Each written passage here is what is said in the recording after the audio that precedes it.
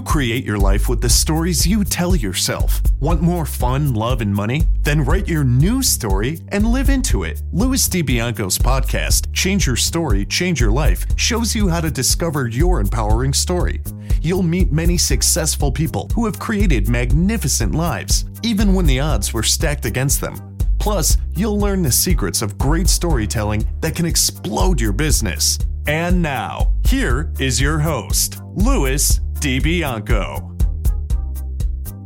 While preachers preach of evil fates, teachers teach that knowledge waits, can lead to $100 plates, goodness hides behind its gates. But even the President of the United States sometimes must have to stand naked. Those lyrics are from Bob Dylan's song, It's All Right, Ma, I'm Only Bleeding. In my opinion, they say a lot about the stories that tell all of us how we should live. Preachers preach, teachers teach, and a lot of us believe everything they say, and it makes us feel good about ourselves. But at the end of the day, even the President of the United States sometimes must have to stand naked. And to stand naked, you have to reveal the truth behind your masks. Hey, hello storytellers, and welcome to another episode of Change Your Story, Change Your Life. I'm your host, Louis DiBianco. We're fortunate that our host, Audible, is enriching lives. They are offering you, our storytellers, a free audiobook download of your choice, plus a 1-month free trial of all of Audible's service. And you get to choose from more than 180,000 titles. Simply go to www.audibletrial.com/story power and take advantage of this wonderful gift. Remember that this show is enriched by our dialogue with you. So keep your comments and inspired thoughts coming. Send them to Louis, Louis, at changeyourstorypodcast.com. Today's guest is a smart, funny, bold, sexy woman. She spent a portion of her life standing naked. Actually, she was moving naked. She was an exotic dancer, a stripper, who learned a lot about men, about women, about the truth behind our masks. She learned it by exposing her body and teasing the truth out of people. She did all of that without compromising her soul. Later in life, she became an award-winning real estate professional. She is also a singer, an author, with an exciting new book that you will hear about today, and she is a very, very proud mother of her 16-year-old daughter, Lena. Get excited because today she's here to stand naked, to reveal truth about her life that may shine a light on yours. Sonia Cote, welcome to Change Your Story, Change Your Life. Hello, Louis. Oh my goodness, what a wonderful intro. Thank you so much. I really appreciate that. Well, you're quite welcome, and I tell many of my guests who thank me that I may have read it, but you wrote it. I did, indeed. Yes, you I wrote did. The book. You did. You wrote more than the book, darling.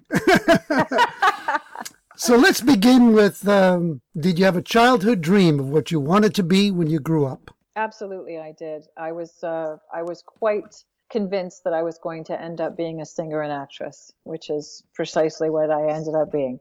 And I remember thinking at about age 5, when everybody was saying they wanted to be, my brothers wanted to be firemen or a police officer, or my father was in broadcasting and was a personality in Quebec, and my mother was a writer. And I thought, no, I want to be an actress and a singer. And that never wavered. So I guess I got lucky. I knew it from very, very young age. You know, I don't believe that any of this is luck. It's wonderful that you knew. Yeah, that's great. Who would you say? Yeah, I don't know if it was luck or anything. I'm a very forceful person, and I was even a forceful child. So obviously I tend to make things happen, and I still have that kind of personality. But really, artists they're born, and sometimes they know that from early on. And I was in a family that supported pretty much any artistic endeavor that we could come up with. Oh, that's beautiful. That's beautiful. Who influenced you the most when you were a child? I'd have to say that a lot of singers did. When I was about 9 or 10, my father took a box of LPs, those vinyl records. He had been a DJ before he landed a job as a broadcaster and journalist for CBC. And he brought them down, and he played a couple of tracks for me. And the first one was this woman, Mahalia Jackson, singing gospel. And that voice was so arresting. There's no other word for it. If you've heard Mahalia Jackson, you know what I'm talking about. She just has this deep voice that almost sounds, it could be a man or a woman, and a wail to her as well when she's up on the higher registers. And I started to cry. It really affected me that much. And then the next record he played was Ella Fitzgerald. Big Shiny Stockings was the song. I'll never forget this. And I decided at that moment that that's the kind of music that I wanted to sing. So eventually my idols became Lena Horne, Shirley Bassey, Ella Fitzgerald, Peggy Lee, and of course a lot of the Canadian artists and Quebec artists that I grew up with. Ginette Renault was also one, a real powerhouse singer from Quebec. And Patsy Gallant, and then of course our famous Canadian Anne Murray. I had every one of her records. How old were you when you first had this experience of hearing the song and crying? I was about 8 or 9. And then the first concert followed up with my dad brought me to see the opera singer Leontine Price. And again, it was that feeling of awe that these powerhouse singers, these women, and mostly women of color who, we had very little chance of seeing them in Quebec at the time. But my father, his musical his breadth of knowledge was quite impressive. So he fostered that in me for sure. What I find so wonderful about this story is that you vividly told it about hearing the song as if it happened yesterday. And that's what's so remarkable to me about people and about life, that if it's a big moment that hits us at a core level, doesn't matter Yes. if it happened 30 or 40 years ago, it's like it happened yesterday. Very much so. Very much so. I remember being really rooted in music and the arts for sure. That was the one thing that actually grounded me more than anything else. Wow, that's beautiful. Yeah. Now, what was your social life when you were an adolescent? Oh dear. Not really there. I was an outcast. I was a complete outcast. Because I was singing all of these old songs from about 13, 14, 15, I was doing jazz in bars with bands, and I was also doing song and dance shows of musical reviews from the 1940s and 50s. So I was not a popular kid. I mean, we were all the kids were listening to like Cheap Trick and Styx and April Wine, and and I was listening to a lot of the older stuff. So I didn't really have a big social circle around me. No. Sonia, from what I picked up in your book, there were other reasons why you felt like an outcast. Can you talk about that? Very much, yeah. Can you talk about I it? was, sure, I can talk about it. I wrote about it, and I'm so happy that I did. I was a sexual abuse victim from a very young age. There was a neighbor that we lived next door to, and I spent a lot of time at their house because his 2 daughters were friends of mine, and I was 2 when that started, and we moved away when I was 5. So a lot of my very, very early life was deeply affected by feeling like I had somehow invited this bizarre series of events. And later I was to learn, of course, that very young sexual abuse victims never quite form fully as people. Our identities are somewhat shattered if they even had a chance to form at all. So that it leaves you with a feeling of being an outcast in almost everything you do. You're separate from the world, and you have no words for these things either. At that age, you have no words. So who are you to tell, and how do you even know that it's wrong? You get a sense that it's somehow not right. You get a sense that it's strange and it's not comfortable, but there's a certain feeling of being special as well that's also very confusing for a lot of kids that have been abused. And then it didn't stop there. I developed very early as a young woman. I was by 12, 13, I was fully grown. I was like 5, 9 and a bit, and wearing D-cup bras, and I look very much like an adult. And that didn't help either in a school full of kids. Thank you for sharing that. To my storytellers listening, I asked Sonia that question for a very specific reason, for you to think about this. If you meet Sonia today, she is stunning, she's beautiful, she's vivacious, And if that woman said to you as an adolescent, I felt like a social outcast, you probably wouldn't believe her. Because it's true, we have stories in our heads. When we hear that, oh, if you were an outcast, you were probably the ugly duckling. No. And what she just revealed is very, very powerful. So thank you, Sonia. Thank you for that. Well, you're welcome. I think it's necessary to talk about these things. Uh-huh. Along those lines, what conflicting feelings did you have as a young girl with a woman's body? Well, many. I'm sure that a lot of the listeners out there can relate to this. Women and possibly men too, who end up being very tall and very developed young men. We have adults that relate to us as other adults in such it's an immediate way. It's like it's dropping you into an adult world before you even have the social skills or the intellect to be able to handle it. And at the time, I mean, I'm 52 now, so it's, different times now. We talk about these things. I certainly talk a lot about these things with my daughter, as much to prevent it from happening to her, which I've thankfully done, as to give her the social skills to be an eloquent teenager and relate to adults so that she can get a leg up in the world. Back then, it was a very different world. We didn't talk about these things, and nobody was really comfortable bringing them up. So there was a lot of shoving these things into the closet. And as a result, grown men would come on to me or leer at me or find ways to be near me. And I didn't know how to handle it. I also felt responsible for that. I felt like it was somehow my fault that I had incited lust in these men. And I couldn't go to my mother and say, well, I'm really uncomfortable. I didn't know how to handle that. And my mother has her own story, of course, as to what happened to her, to lead her to be somewhat filled with shame when talking about sexuality with her children. My parents had a tumultuous relationship, but it certainly was filled with a healthy sex life. I always chalked it up to my parents being fighters in the bedroom and out, but there were only two states for them. There was fighting, and then there was the other F word, and it was just like, it was unbelievable. It would go from one to the other, and that was the extremes that we had.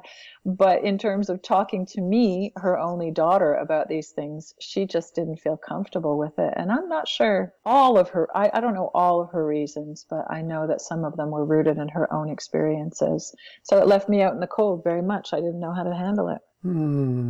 I want to come back for a moment to something you said a few minutes ago, that when a child is abused at a very young age, that they don't fully develop as human beings. Now, I'm sure that there's a degree of truth to that, but I love to explode myths. And in fact, we opened with a myth-busting set of lyrics from Mr. Bob Dylan about the stuff that we're taught. Because the reason I'm saying all of this is you obviously are a very articulate, mature woman who's responsible, who takes care of her life, who finds joy, who contributes. So that's not a person who hadn't developed would not have those qualities. So at some point you had it may have been a big challenge, but you had to break through. I did. I had more than one. I think life is never a straight line. I think there have been moments where I've bumped up my awareness. I had to reclaim parts of myself over a couple of decades. And it wasn't easy. I mean, there's a lot of work that went on of being me, but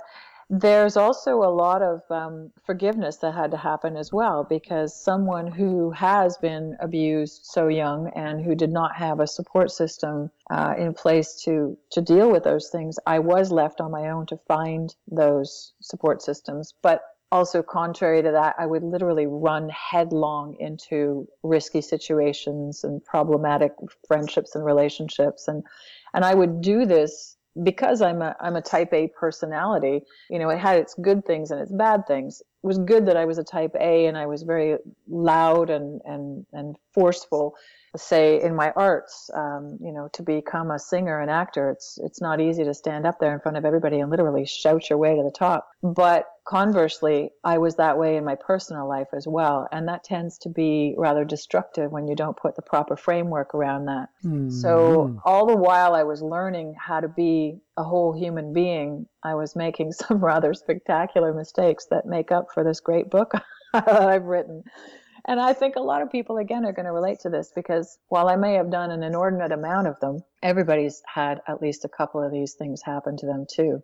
And I don't think I'm all that unusual. In fact, having been a stripper, I was pretty much a statistic, wasn't I? With a sexual abuse victim past, that's not uncommon at all. Mm-hmm. Now, did you push the experience of sexual abuse out of your conscious memory at first? I did in some ways. My younger abuse was harder to remember because, as I mentioned, I didn't have a language. I wasn't able to put words to the body parts that hurt or that were being used to abuse me.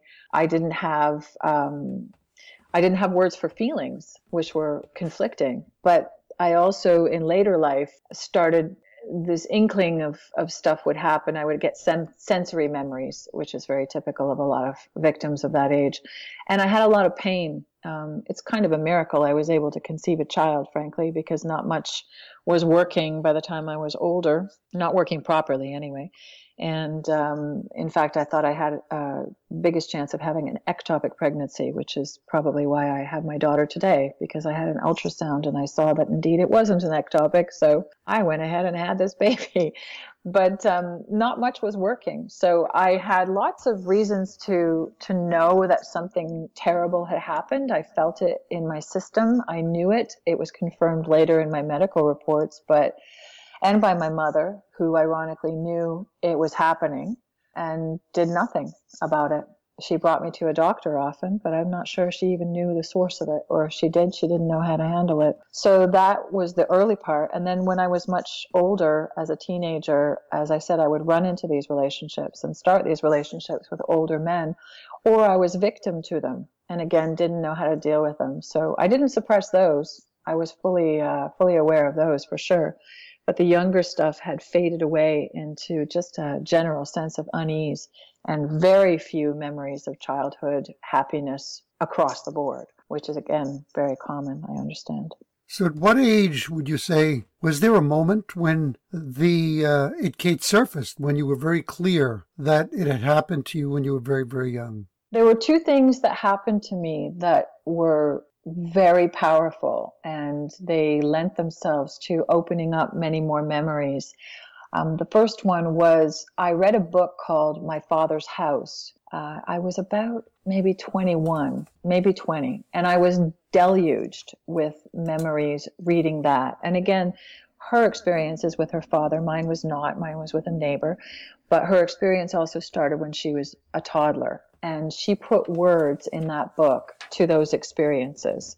So I had a flooding. I remember reading that book and I read it the whole day. I never put it down. I couldn't put it down. And then I just kind of fell apart for a few days and started writing about things. And that's when I started to knit back together my early childhood. And the other memory that I had was I included this in my book, was I was looking at my hand in the therapist's office, and I had a real sense of ownership of it. That's going to sound really strange to your listeners who don't know what that means. But for somebody who did not feel in her body in her first part of her life and did not feel she owned her body or had a right to say whatever she wanted to do with it her later life, this was a monumentous moment. And I looked at it and I thought, I own this hand. This is my hand. It's a nice hand. And I now choose what I'm going to do with it. And by extension, the rest of my body followed with lots of therapy and a great therapist and a bunch of other different methods of dealing with physical trauma as well, got woven in later on. But those were the moments I remember that everything just kind of changed for me. I love that. I mean, because literally you were giving yourself permission to reclaim yourself. Yeah, literally. Body part by body part. Wow. Yeah. Has this person ever been confronted? No, I won't give away the end of the book. I know, Lewis, you know what I'm talking about, but it is rather spectacular how he came around one last time in my life. And it's shocking, actually. I think if you wrote this in a movie, people would be watching this movie going, oh, come on, what are the odds of that? But the way in which I am confronted with him one last time in adulthood is is quite startling.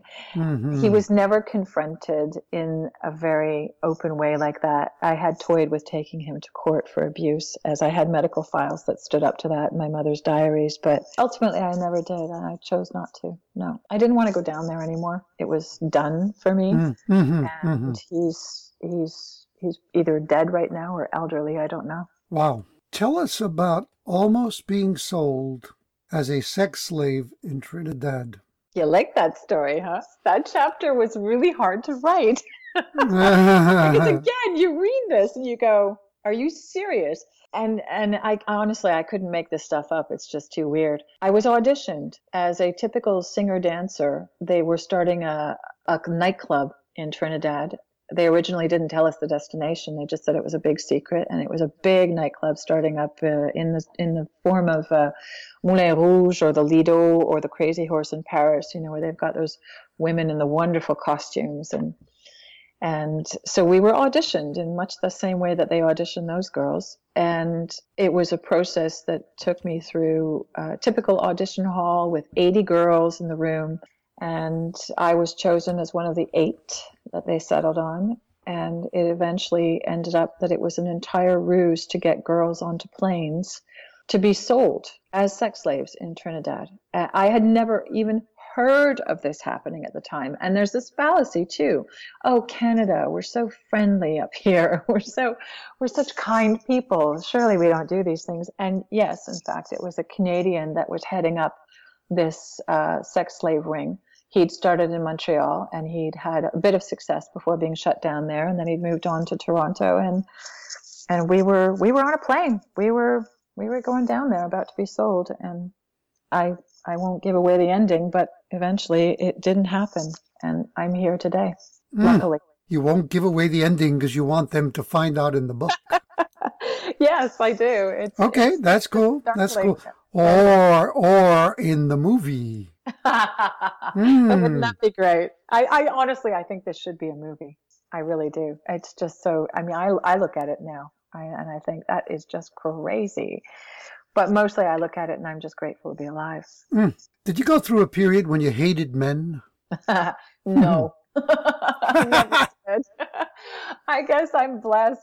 You know, it's funny. I don't know if you read that part in the book where I struggled with this sexuality, of course, in ways that you wouldn't imagine. I had a massive sex drive, and I was very healthy that way, and very, very much into men. I love men. And I thought it was because I had been abused that I was this preoccupied sexual person, and I thought that was wrong. And I ended up going to the sports medicine doctor for something totally unrelated. I was having trouble sleeping after my daughter. And he took vials of my blood. He took 9 vials of my blood. And the next time I saw him, the tests were back, and I sat down, and he said, "Your hormones are unbelievable." He said, "You have one of the highest testosterone levels I have ever seen in a woman." And I said, "Well, what does that mean?" He said, "Well, your sex drive must be through the roof." And unbeknownst to him, he gave me permission to be who I am without any abuse added in there, without any apology for the way that I am. I am this way naturally. And he literally said, "It's in your blood." And when he said that, everything just kind of fell together for me. I was at a good time in my life. I just had my daughter. I was just discovering what my body could do in those ways. I'd just given birth to a human being. I was blown away by the whole physical process of that. And now he's giving me permission to be a fully sexual woman. And I thought, wow, that's gold to me. He also gave me supplements for my insomnia, but I think that other advice is far more valuable. How old were you when you had this experience? I was 36. Wow. So I was just, 4 years shy of 40, which they say is probably the most pivotal time in a woman's life. I believe it. Somewhere around there, somewhere between 35 and 45 is a good decade for most women. If they're doing the personal work and accepting themselves. I think the body catches up to the brain, and the heart is all involved as well if you have kids. And it was a good time to be doing some personal work on myself, and he gave me that key. The image I'm getting as you speak is that you've gone through several periods in your life when you went from caterpillar to another butterfly. Yes, I did. And it And goes I, on. oh yeah, it will go on. It will. Sure. Yeah. That's beautiful. That's very beautiful. You're constantly evolving. Okay, how many times were you married? Like married or? Yeah, like married. Yeah. I went that legal route of marriage twice. Twice. Okay. Yeah. And My first, how about like not married? I have had two live-in relationships, and I'm on one of them now. Yeah. Very I mean, good. I'm 9 years into this one, so it's this one's going strong. And there's good reason for that. It's the first time I've actually been fully transparent with someone. Beautiful. Oh, beautiful to hear. So why did you choose to be a stripper? I guess it kind of chose me. I guess I knew I was going to be a stripper from a very early age. It just seemed to wrap up all of the necessary. It was entertainment, it was an ego boost, and it was an opportunity to rework my relationship with men, customer after customer. It's almost like if I could play that game of winning without being abused, I was winning. I was winning over those relationships, one man at a time. I don't know if that makes sense to you. Yeah, absolutely. Yeah, and I'm so grateful for these men for allowing me to work out a lot of my issues. A lot of them were incredibly supportive. Now, what did you love and hate about being a stripper? I loved the fact that I could travel almost anywhere in the world, and if I was auditioning to be a singer often when I was traveling through Europe, but if I ran out of money, there was always the option of dancing. So, and also in the States, I go danced in the States, in New York and New Jersey. I worked in Florida. I worked in Los Angeles, in the go-go bars there. So it was just a great way to travel and see the world, and I could make up my own hours and work wherever I wanted. I also loved the camaraderie of the women. I thought that the women, united in trauma or not, we were a pretty blatant bunch with each other. We could joke about some of the most startling things, and maybe to other people that sounded sad or tragic, but we had an ability to laugh at a lot of things. And that's what I loved about those women, is that they were just very raw and very, very real. And what I didn't like about it, I suppose, is that there's this assumption that all strippers are, they have a terrible boyfriend at home that takes their money, or that they're not intelligent beings, or that they don't have different sides to them. And while it's true that a lot of these strippers have been abused, I don't know of one that hadn't been abused. So it's a very typical go-to place for someone who is an abuse victim. The other side of it is that we're full human beings. We have many feelings, and to assume that we don't is just a tiresome thing to fight in conversations with men continually. I found it kind of boring after a while. Yeah. Yes, I totally agree. Yes. It was a lot of work to get them to talk about anything other than the obvious, is that your real name, and how much money do you make, and do you do extras on the side, and it's like, enough already. That's why don't we just talk about you? So that's exactly what I did. I listened a lot. When I said that, I agree, I was actually talking about how tedious it can be outside of that setting, just when you're talking to a woman, to find yourself in a confrontational energy, Yes, very much so. And that's a whole other subject, Louis, that you and I could talk about for sure at some other point, because my next book is about how we have done such a disservice to men lately. Not every man is an abuser. Not every man has got it out for you in that way. Mm-hmm. And I think giving them a bad rap, some 30 or 40 years into that culture now, we've done ourselves a big disservice. We don't have a lot of good men standing up. But that's another book. Yeah, at least maybe it's a television series. Could be. It may seem obvious, but I don't think it is totally, that you said you didn't meet a stripper who had not been abused. So what could you articulate about being a stripper that is therapeutic in a way, or why women who have been abused might choose that? Is that, I won't finish the sentence. I'll let you talk about it. As I mentioned, I think it is cathartic for you to have that battle over and over again with a man. look at me, desire me. You get that kick of feeling special, but you get to rewrite the end of the story. You're not abused by him, so you are admired by him. So you can direct the relationship, no matter how brief, with this customer as you see fit. You're in charge in that environment. Ironically, I was never really abused as a stripper. I've been plenty abused in situations as an actor on set or in the casting process.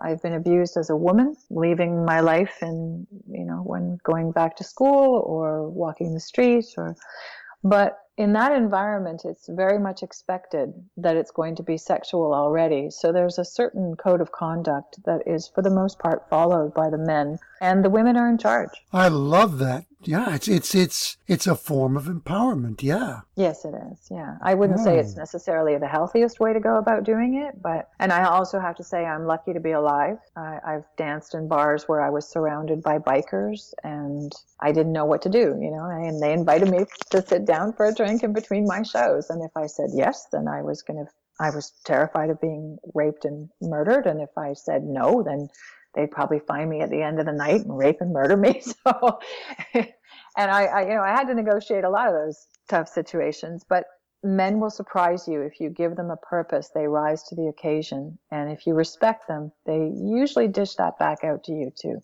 What a beautiful insight. What a beautiful insight. What percentage of the men that you meet are intimidated or threatened by your sexuality? In my professional life or my personal life? Everything.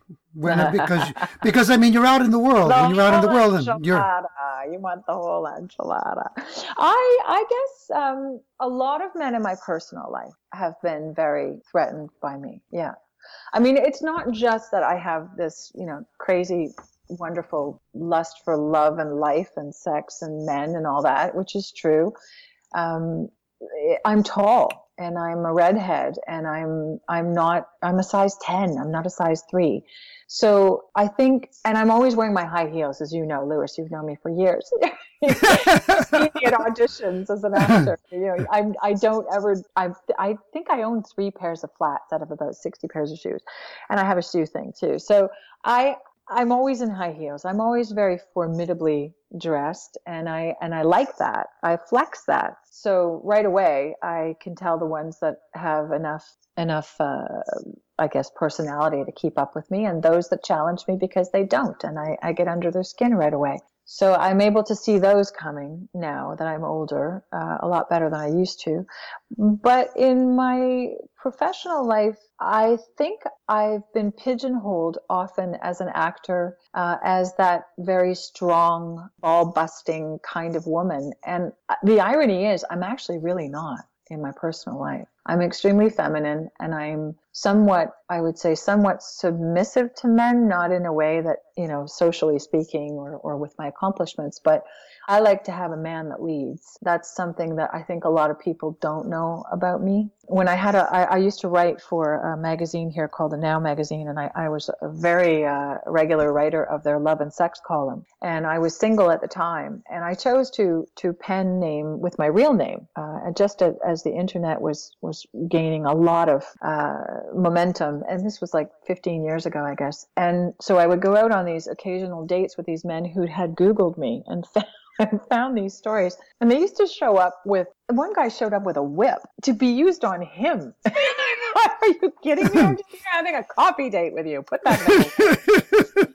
It was hysterical, but they had this image in my head from all this stuff that I had written. Of course, the pictures of me online, of the burlesque and all that stuff, that I was going to show up being 10 feet tall and bulletproof and somehow able to throw them over my knee. And it's quite the opposite. I'm not at all that way with men. Well, I'm kind of surprised that you had never heard of at Starbucks, they have Whipping Wednesdays. Oh my goodness, no. Yeah, that's when you have a coffee. About foam, aren't you? No. You have that's when you have your first coffee date with a guy at Starbucks on a Wednesday, and he can bring his whip, and you could smack him on the ass. If I were smart, I would charge a lot of money for that. Free. I would do that for more than I would charge for more than just a latte. Come on. I couldn't resist that one, Sonia.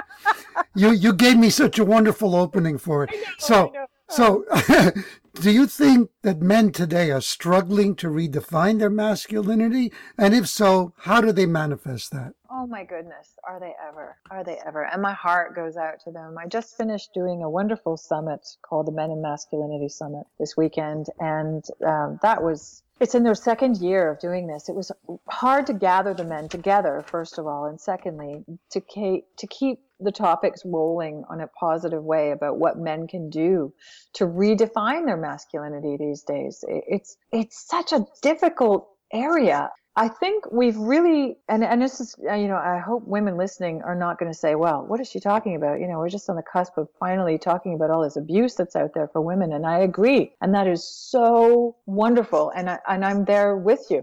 I'm all over that. I have some of my own stories in my book about being on set and being abused and in my personal life as well, as we discussed. But that notwithstanding, there are a bunch of men out there that are so eager and willing to help us with this cause, and they have virtually nowhere to go. They have no voice. So in the last 30 or so years, as I said, I believe there's this culture of male bashing that has not helped the woman's cause. While we have gained a lot of ground, we have many, many more miles to go as women. We don't have equal pay. We don't have all that stuff. But nowhere does male bashing help our cause. It hasn't given us equal pay. It hasn't given us any kind of equal rights. And it's just damaged our relationships. And it's damaging our relationships now into its second generation. And my daughter is struggling with boys her age and trying to see whether or not she even wants a relationship. Children are very wary of that now. Girls are very confident and all that, and the boys are struggling. You can see it in the schools as much as you can see it in your personal life. Dating is ridiculous now. A lot of women my age don't even bother to date because the men are, in their words, so broken beyond repair that, they're not interested. The women are light years ahead of them in many, many ways. And it's true. So it's not our job to fix them, as a date. But there is a gulf there that's happening for sure. And I think it's got to be balanced out. It's got to be balanced out. I would not want to be raising a son right now. I'll tell you, I would be struggling with that. I think it was far easier to raise a girl right now. And again, it's not because there's all this abuse stuff that's happening. I've warned her of all that stuff too, but and she almost thinks it's ridiculous because, of course, in her generation, it's like, well, you just tell somebody and it stops. Unfortunately, that's true, but unfortunately, when you get to the courts, it's still not a reality. We're still not believed in the courts, but for the most part. But regardless, there's no avenues out there for men and for boys that are established circles of communication that beget positive results in relationships. I love everything you said. I'm a man. How do you think You're I a feel? manly man. What's that? You're a manly man. You're a very manly man. Yeah. Well, thank you. But, it's interesting. I'm not going to go on at length about this, but as I respect everything you said, and I see it. I see it around me. And when you said your heart goes out to them, I applaud your compassion, but I don't feel uncomfortable about this time at all. And this is going to sound harsh, but what I would say to some of these guys is suck it up. No, really. Suck it up, stand tall, and if it scares you, good. Yes. Get scared, but don't run. Hear what's coming. I know what you're talking about for sure. I do. Yeah. Hear what's coming at you, and here's the opportunity for men to grow. I think if you can stand in the heat of that without letting those attacks define who you are. Yes. In other words, don't buy that story, but be open to the fact that there's validity in the source of the story. It's coming from someplace real and for really good reasons, but you don't have to buy into it. That will enable men to be in a position to have a healthy dialogue with women. Yeah, you've actually put it better than I did in that if you're not, listen, we're talking about what, 5% of men out there who have been abusers, we're not talking about the entire population of men out there, but unfortunately that 5%, if it is that high, is getting all the press. And simply put, I just think this is an excellent opportunity for the men in our lives, the fathers, the brothers, the husbands, the cousins, whatever, to come forward and say, okay, this is bull, what's been going on with women. We're so happy you're talking about it now. How can we help? What can I do to support you? Because I think in all of this stuff that we're discussing as women and coming out with our stories, and again, it is vital. And I am not saying that this is a bad thing at all. But what I am saying is it's a disservice to men to think that they will not understand and they will not want to help. And I think men love to help. Okay, I'll go along with that. But that what you just hit on is right now an issue that goes beyond the dialogue between the sexes. I look around me and people are bombarded with judgments about other people from the media. Mm-hmm. And they immediately get triggered into seeing people through the filter of those judgments. Mm-hmm. And what you're talking about is just another example of it. Now, before you said, that I expressed it better than you. No, I expressed it as a man. You expressed it beautifully as a woman. Well, only because I know that it's funny. At a certain point, we looked around and we realized as women in various age groups, where are the guys? Like, what happened to the guys? We have all kinds of groups for women, and we talk and we mingle and we come together easily as a sex. We talk to each other. But men don't have that. They've not been encouraged to have that happen. And so men's groups, it's almost an anomaly. And the guys are often the first ones to scoff at these things. And that's kind of sad. But yeah, I think it's time for us to grow up. I think both sexes need to grow up. We need to be talking about the realities of abuse. We need to be talking about the realities of what's happening in relationships now. And we need to be talking equality in a very real, on the ground kind of way. And equal pay and all that stuff will follow when we're there. I agree. And I think we need to be talking about it to each other. Like yes. Men to women, women to men. Because, I mean... Guys can talk about it, and very often what's going to happen is they're just going to reinforce their own, defense mechanisms against women, yes. as opposed. I mean, let me be fair. There'll be some who'll arrive at some valuable insights, but I think it'd be more valuable for men and women to look eye to eye and really talk about this stuff together. Now, you mentioned that a lot of women I loved what you said, that they don't want to date because there's so many men. I'm laughing, I'm cruel, but so many men are broken. Well, you know what? How do these men manifest their brokenness? Well, I was doing, when I was writing that Love and Sex column, I actually was celibate for 2 years. I took a hiatus to regroup in overall. And I just did coffee dates, which I thought was the first time I'd ever actually dated. I'd usually just had relationships with people that we kind of, fell together, and I ran with those for a while. But this was the first time I'd actually actively dated. So I kind of, typical me, I interviewed men. It wasn't unlike what I did when I was a stripper. And the stories that came to light were just sad. A lot of them, didn't get out of marriage alive. They had children, they had ex-wives, and they were struggling with how to deal with all of that. So they were not good potential mates that way. They were not ready for a relationship by any means, and they didn't even know it. They just wanted to be with someone. There was that kind of guy, and then there was another guy who had never been married before. And we're talking about a certain age group here, so 40-ish, who had never been married and never had children, so therefore did not fully understand the responsibilities of my child and the personal growth that happens when you are raising a child. So they were also not good candidates for me because I needed to have somebody that appreciated I put my daughter number one first at all times. And that was something they couldn't get their head around. but those are my experiences. Now I have girlfriends who are in their late 40s and early 50s who are out there on the dating scene, and they're just shaking their heads. Again, we have great, rich social lives as women. We have lots of opportunities that weren't there 20, 30 years ago for us that we're now seizing, and we're just biting off as much of life as we can. It's a great time to be a woman. But again, we look around and the men are quieter or somehow not as engaged in this kind of hunger for the next phase of our lives. Well, I love you just said that, because I think goes back to an earlier question. I think that's how you're seeing men expressing their intimidation and their fear. I mean, because they're looking at women, they may be physically attracted, but they don't quite know how to negotiate or talk to you because they go, my God, she's so independent. She's got all of this stuff going on for her.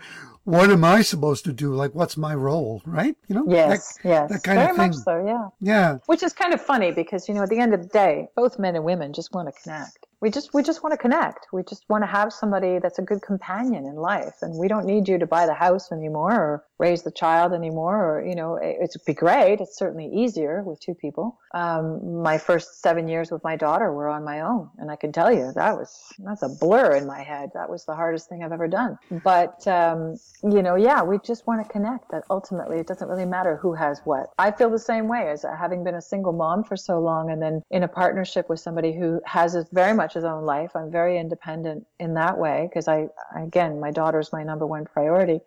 He sometimes struggles. Well, are we a family or not? What do I have to offer you that you don't already have? And the answer to that is quite simply good companionship. Yeah. Meeting as equals.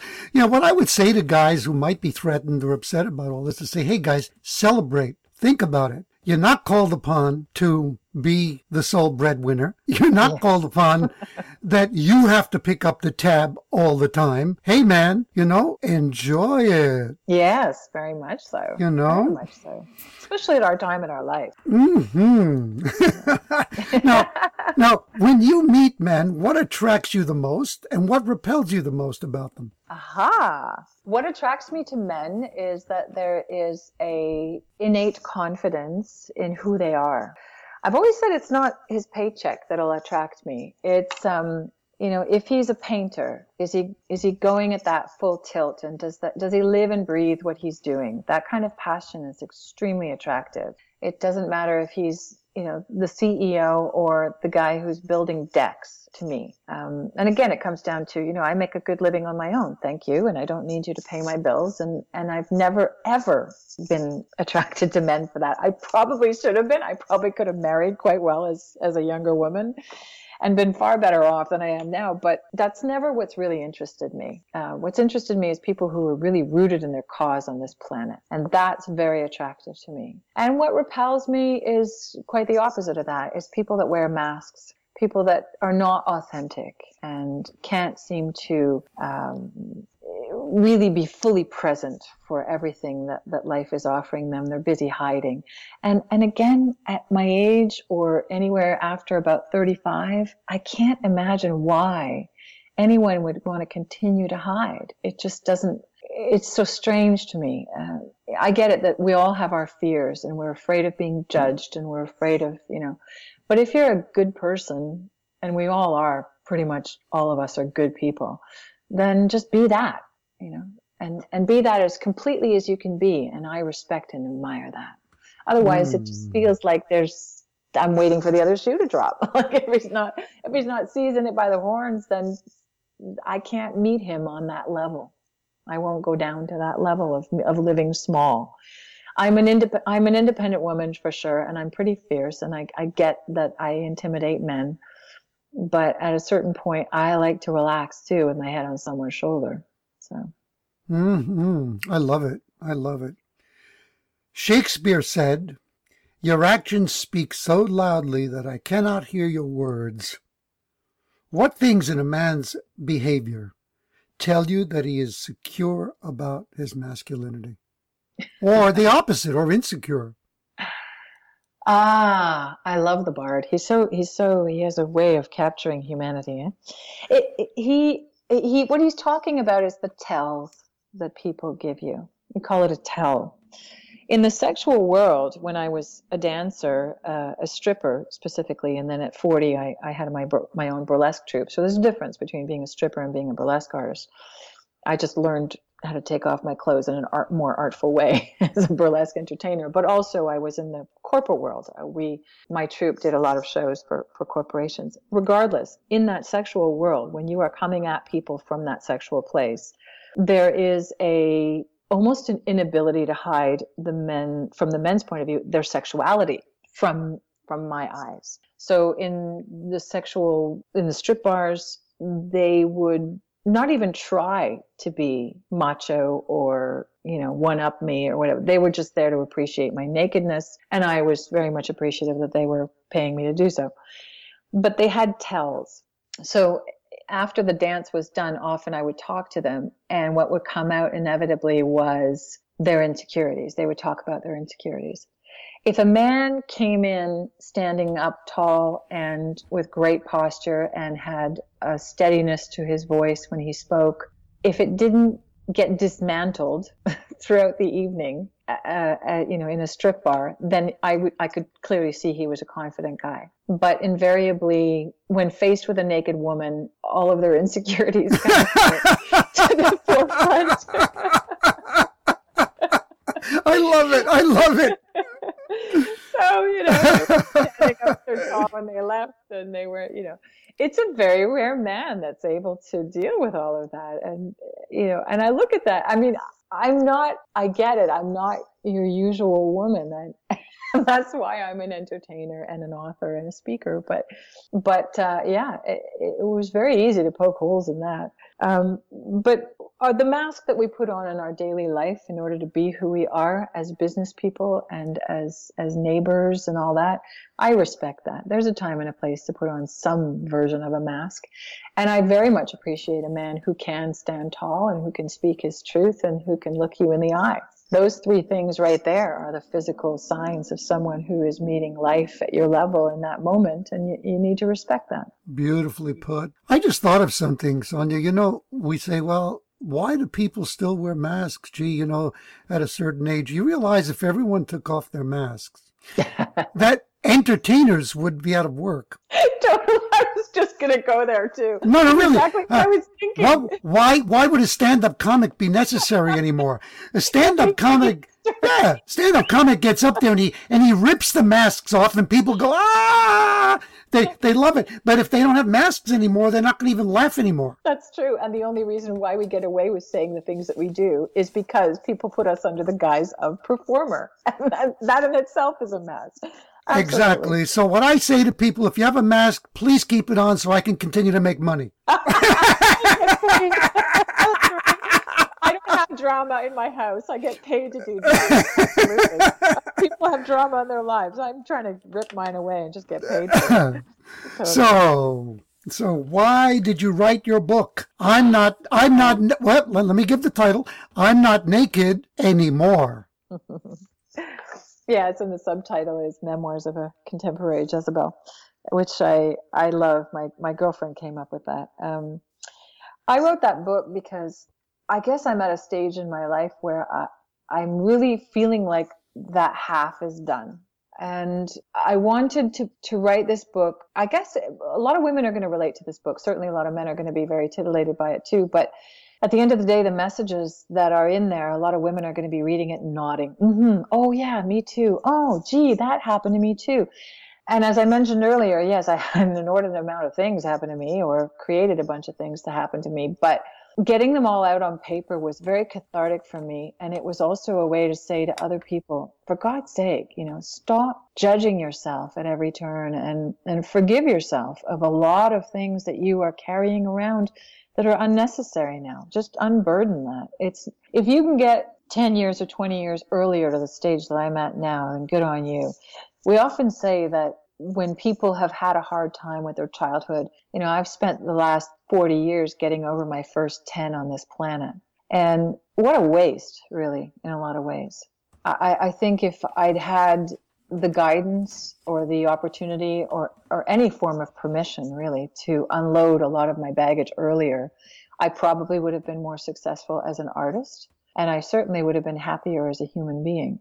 it didn't really gel for me until I had my child. And then I realized what I wasn't able to do for myself, I would now do for Lena. That's when it really came home. And that's when I really thought, okay, part of me is writing this book for her too. So she can look at it and go, all right, my mom got through all of that. And now whatever happens to me, I've got the strength. I'm living it for her, hopefully. I absolutely love it. I want to address one of the things you said, that you spent the last 40 getting over the first 10, and you said, what a waste. And I used to feel that way. I've actually come to a point where I think that regret is a totally useless emotion because, no, I mean it. I mean it because I took a couple of very powerful personal development courses. I mean, camps that were transformational. One of them was called Enlightened Wizard Training. And brilliant. Love that. Oh my God. We'll talk about that another time because it really, really was transformational. And we did declarations. And one of the declarations is everything happens for a reason. And that reason is there to serve me.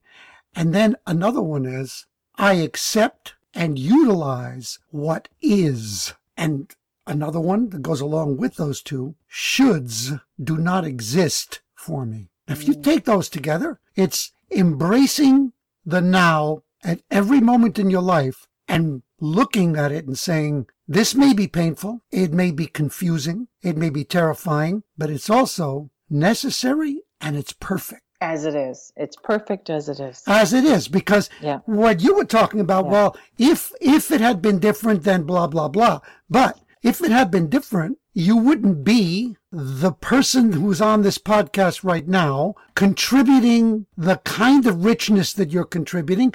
And I would argue that everything that happened when it did and the way you dealt with it are now enabling you to empower this beautiful young woman in your life. Very much. Yeah, very much. I mean, I wrote the book because it was really like okay, that happened. Now let's move on to the next. And I did a lot of the stuff for her because I wasn't able to do it for me. And surely, I have some regret, but I don't spend my time in bed at night thinking, beating myself up for that. The process of forgiveness is a multi-layered one, and it spans a lot of time too. And I did forgive the man that first abused me, and I forgave the subsequent men in my life that abused me. I forgave my mother for not being able to handle a lot of it as well as she might have. I don't know. She did the best she could, and I'm really convinced of that. But mostly forgiving myself for running headlong into these situations over and over again.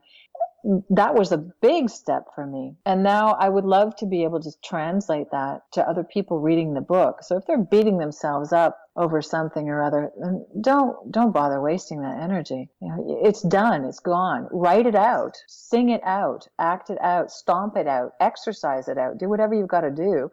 But don't dwell on a lot of it. Just learn and move on. And again, these are great times. This book would never have flown 25 years ago. Or if it would have been in a very different voice. So it's timely for me and for the planet, I think. And, it's chock full of these funny stories, and you'll be left going, what? This woman is like slightly crazy and absolutely wonderful.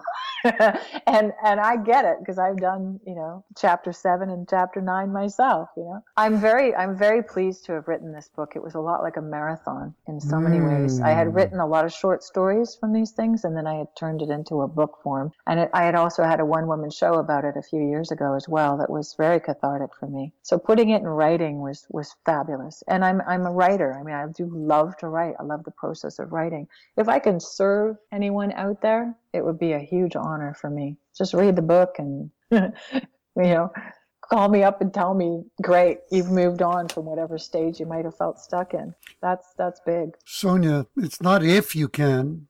You are doing it right now. I mean, just on this podcast, you're serving, and people will get more of it in your book. And so why don't you tell them when the book will launch, how they can get it, etc.? The book is on Amazon.com, or it will be on Amazon.com. It's and it will be a Kindle version as well. It's called "I'm Not Naked Anymore: Memoirs of a Contemporary Jezebel." It will be highly recognizable. There's me sitting on a sofa on the cover, looking all primped and pretty for you, and it's available on those channels, or people write to me personally. They're more than welcome to have a signed copy for a slightly higher fee, just so I can handle packaging and mailing and all that stuff. Well, when you say write to you personally, I mean, do you not have a web address where they can? SoniaCote.com, SONYACOTE.com is where they can find me. Okay, good. Very good. Where do you see yourself in 5 years? On a beach in February. Anything but this weather right now. I am continuing to write. As I mentioned, I have a book lined up on erotica that will be out by this summer coming, 2018. And I have another book that I've been toying with that will be out in December 2018. Did I say 2018 for both?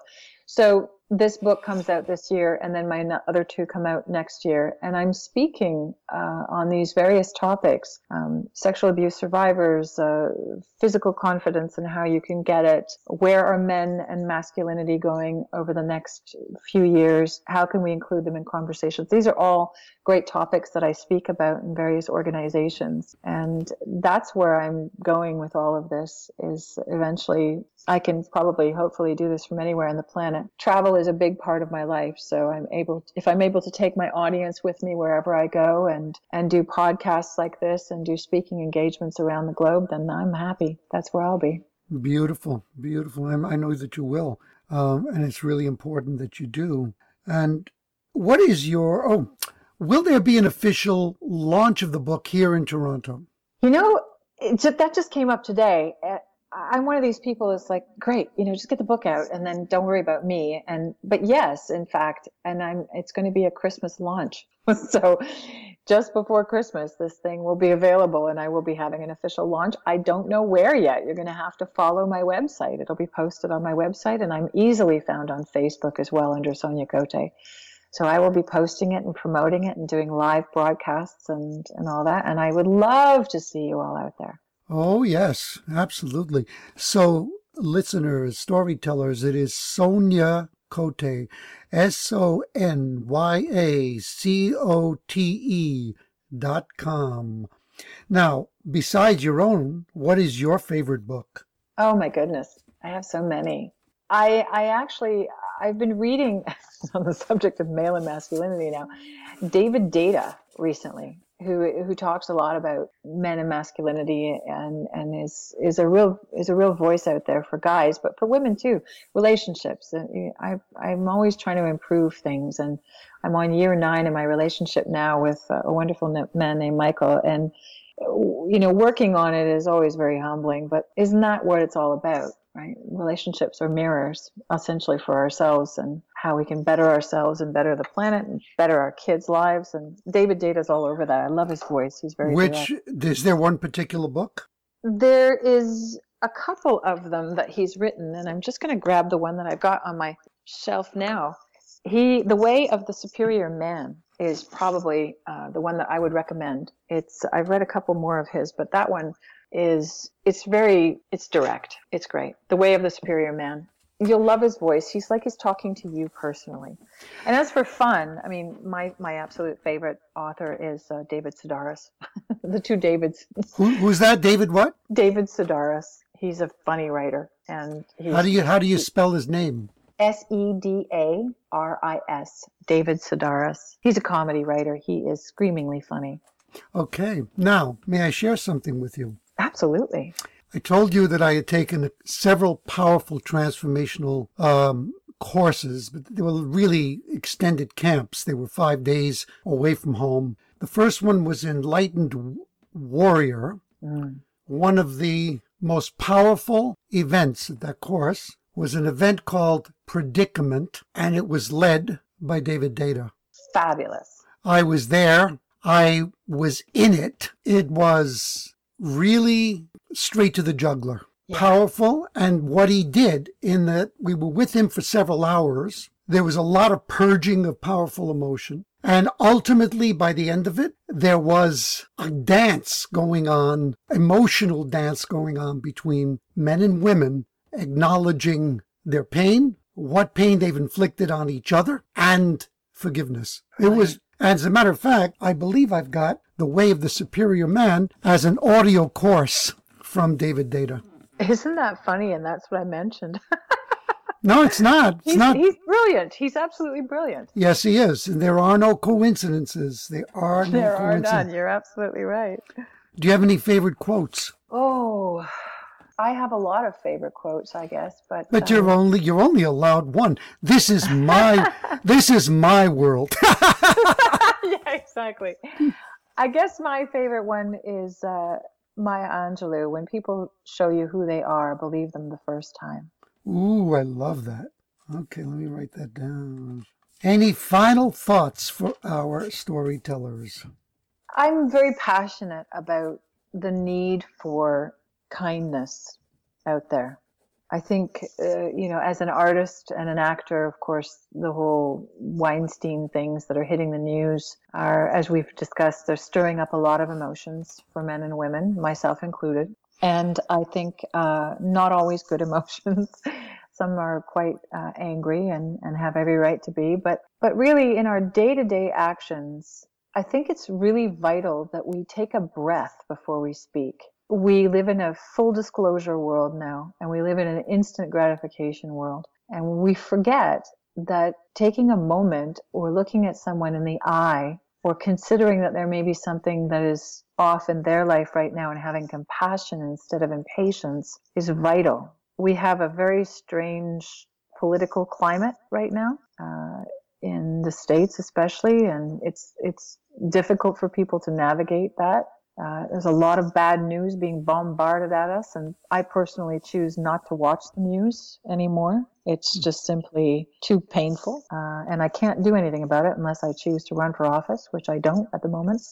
But I think kindness can be found in the tiniest of moments, and it grows. So if all of us did it for, a few encounters every single day, within the space of a few months, we'd have this planet turned around.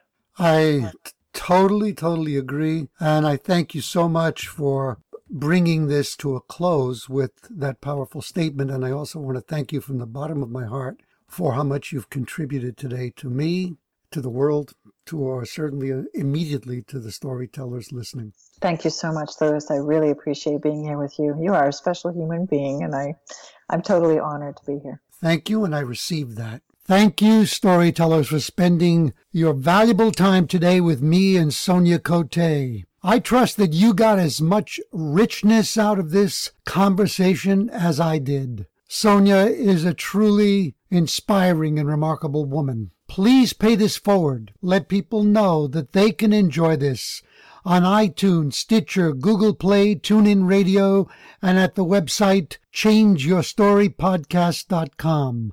And remember to take advantage of the free gift waiting for you on that website, a downloadable free ebook that I created for you entitled Storytelling Secrets for a Rich Life and Business. We spoke a bit about books today. Well, we always talk about books on this podcast. I'm passionate about them. I know that they're life-changing. Take advantage of the offer from our sponsor, Audible. Go to www.audibletrial.com/storypower and choose any audiobook of your choice that you can download absolutely free. You can choose from more than 180,000 titles and also get access for an entire month for free to all of Audible's service. One of the strongest things that I took from today's talk with Sonia is her powerful sense of forgiveness, of kindness, of openness, and she's a person who's been through some horrible experiences that could very well have left her an angry and vengeful person, but they didn't. And I think we can take a real lesson from that. She has the strength and the wisdom to understand that when we forgive people who hurt us, it's not for them, it's for us. Because when we hold on to the resentment, even the hatred, we're really prisoners to those negative emotions. I have a great mentor who said, and I'll never forget this, staying angry at someone is the equivalent of drinking poison and thinking that the other person will die. So, look at your own life in the next week and ask yourself, are there deep grudges, painful resentments, unresolved negative feelings towards other people that you're holding on to for what it seems to be holding on to for dear life? If so, have the courage to make that decision to let them go and begin by asking, how can I change my story and change my life? Tune in to the next episode of Louis DiBianco's podcast. Become unstoppable as you learn to change your story, change your life.